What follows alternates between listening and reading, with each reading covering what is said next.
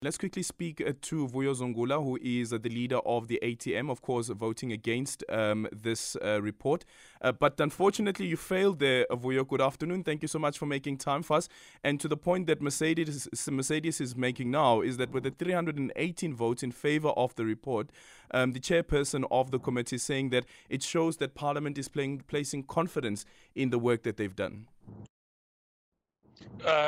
Members of the ANC were threatened to vote in a particular direction.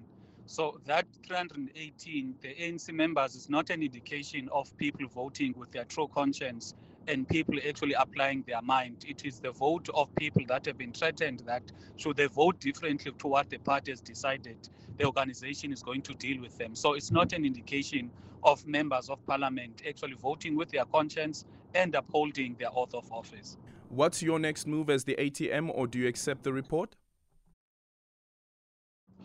Look, we said that we are going to support any challenge of that report and today's proceedings, because today's proceedings was nothing but, an injustice to Advocate Mkhwebane. Her biggest sin was, number one, to hold accountable previous apartheid times. And you know that in our country, once you talk about crimes committed during the times of apartheid, you are enemy number one. Secondly, she found against powerful presidents and ministers who saw that they are going to, be held accountable by such an independent office. What this removal effectively means is that heads of Chapter 9 institutions, they need to be timid when dealing with the ANC, or else the same fate is going to, await them what happened to Advocate Mkhwebane today. Vuyo Zungula there. Thank you so much. The leader of the ATM, Siviwe Gwarube from the Democratic Alliance, is now joining us on the line. Siviwe, good afternoon. This was a motion, of course,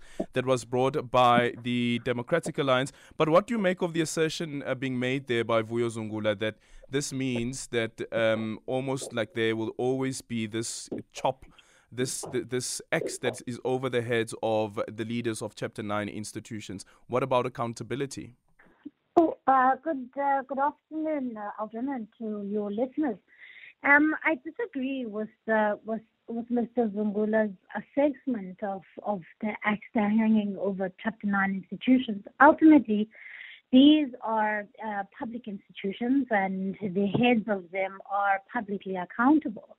And the public protector is appointed by Parliament. They are nominated by Parliament and voted in by 60% of the vote. And therefore, it is a tool of democracy to be able to, the very institution that nominates the candidate needs to be able to remove them, particularly, Aldrin, actually, when one looks at the series of events over the past 7 years. You see, this is not happening in a vacuum. And since 2016, when the DA had disagreed with the appointment of Advocate Mkhwebane, there have been a series of judgments and personal costs against her. There's been a series of mishaps that have essentially brought the office of the public protector into disrepute.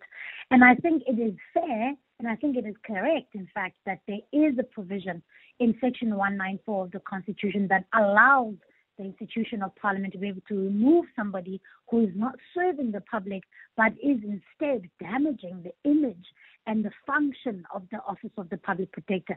I think we can't simply turn a blind eye to some of the big and glaring misconduct and acts of incompetence that we've seen from the public protector over the past 7 years.